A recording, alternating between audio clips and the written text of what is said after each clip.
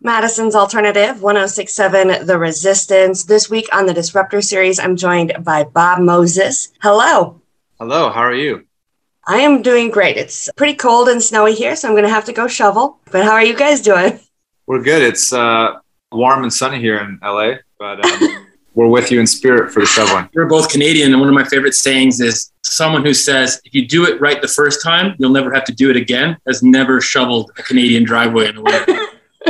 That's very true. Very true. So you're Tom Howie and Jimmy Valance. Do you guys form the group? What are your roles in the group?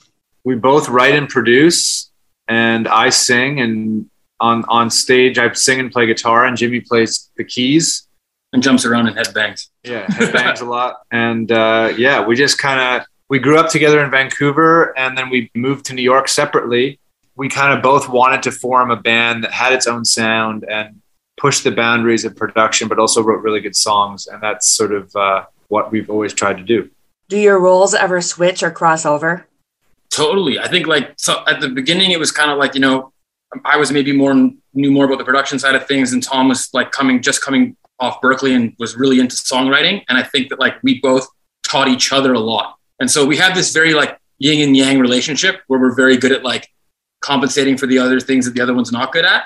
But I think as the more time we spend together, we learn so much from each other that this overlap thing, Tom will be I want to hop on and do this. And he'll make a way better keyboard sound than I could. Or it's just awesome where we're at now.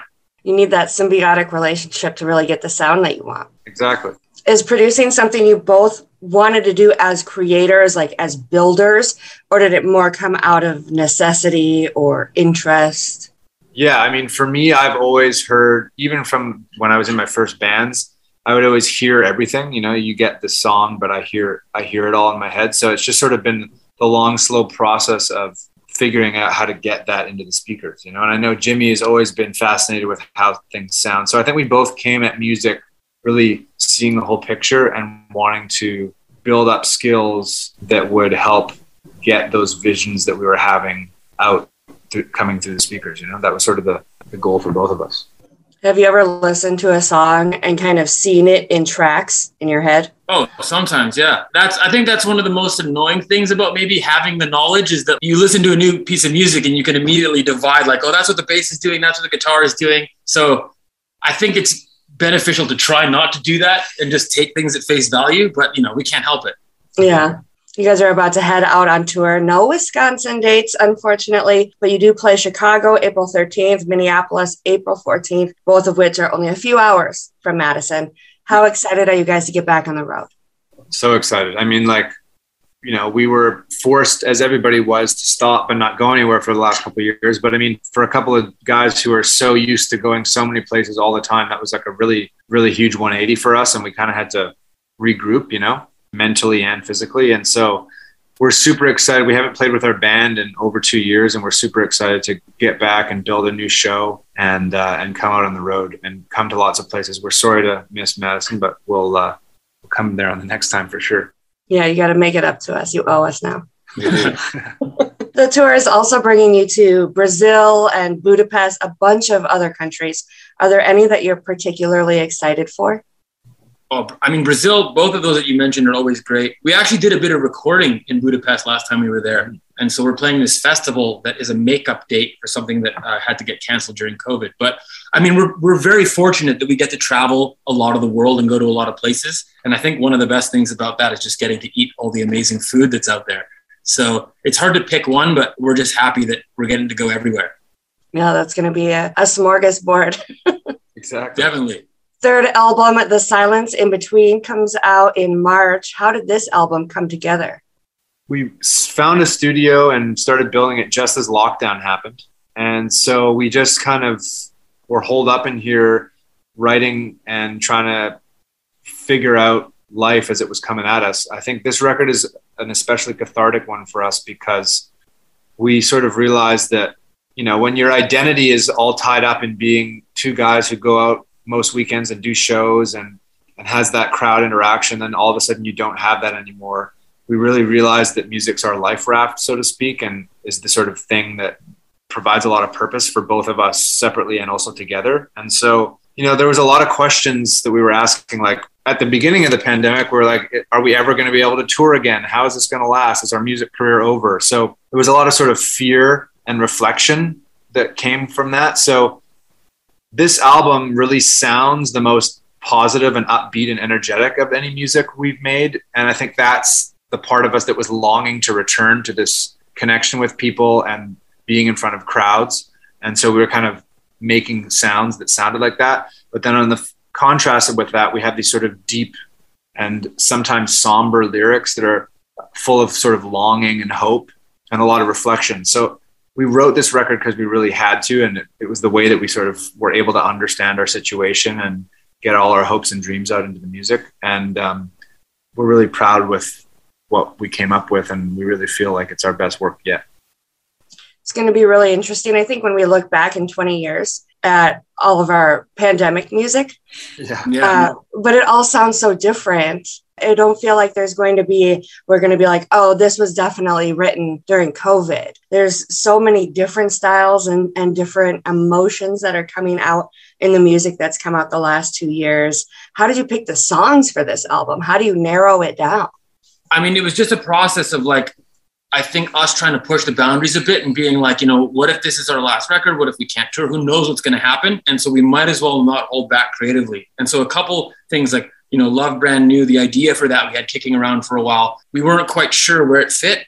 And, the pandemic happened and was basically like this super inspiring time, not only to come up with new ideas, but to find a place or a home for some of the things that we had lying around that we weren't sure about.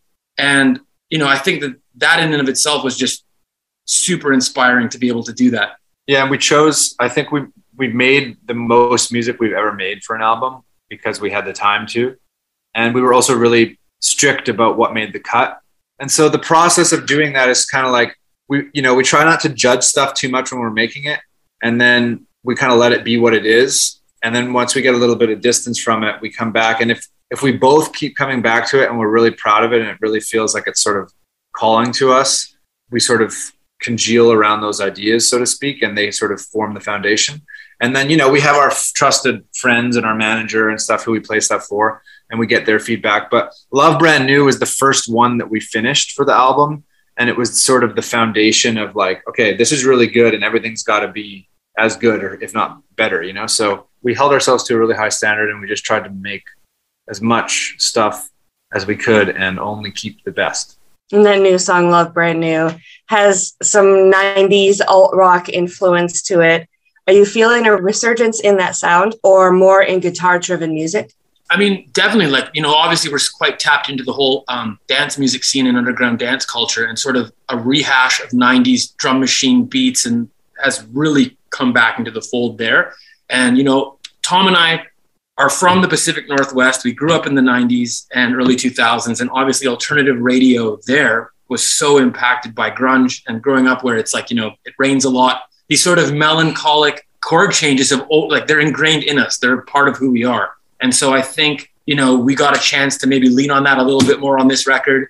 And, obviously Love Brand New kind of sounds like an Oasis song with some Nine Inch Nails with some Bob Moses thrown on top. So it's like just an amalgamation of all of our influences and then us putting our own little twist on it. In your songwriting process, do you often have lyrics first or a beat or a melody? It's always, lyrics are typically last. If we're lucky, we get a phrase or some bits of lyrics that make sense with the melodies as they come. And then we're sort of writing to figure out what we're writing about, so to speak, So we'll usually try and get a bit of a vibe, whether it's like a full beat or whether it's just some sounds and some chords and then a melody pretty quick. And then we'll try and do the meat and potatoes of the beat. Like we had in Love Brand New, we had the bass line and the kick clap pretty quick. And then we had the guitar and we had the basic melodies. We were halfway through making Love Brand New and we were kind of like, hey, what does that mean? Then as I'm singing stuff, it might sound like I say something and then, one of us will be like, oh, it sounds like you said this. That's pretty cool. Then it sort of almost like out of the fog, it becomes apparent what the song's about. And then once we decide what we know what the song's about, and usually at that point, we've got the core of the production and like the form of the song done. And then we kind of at the end, if everything is really working, then we give that final push to finish the lyrics because sometimes that can take a long time. And like writing lyrics can be like super painful if it's cathartic. It's like, it's all these things. So it's almost, you want to do all this work just to prove to yourself that this is worth going through that to get the lyrics out, you know? Would it be easier to do an instrumental? Probably.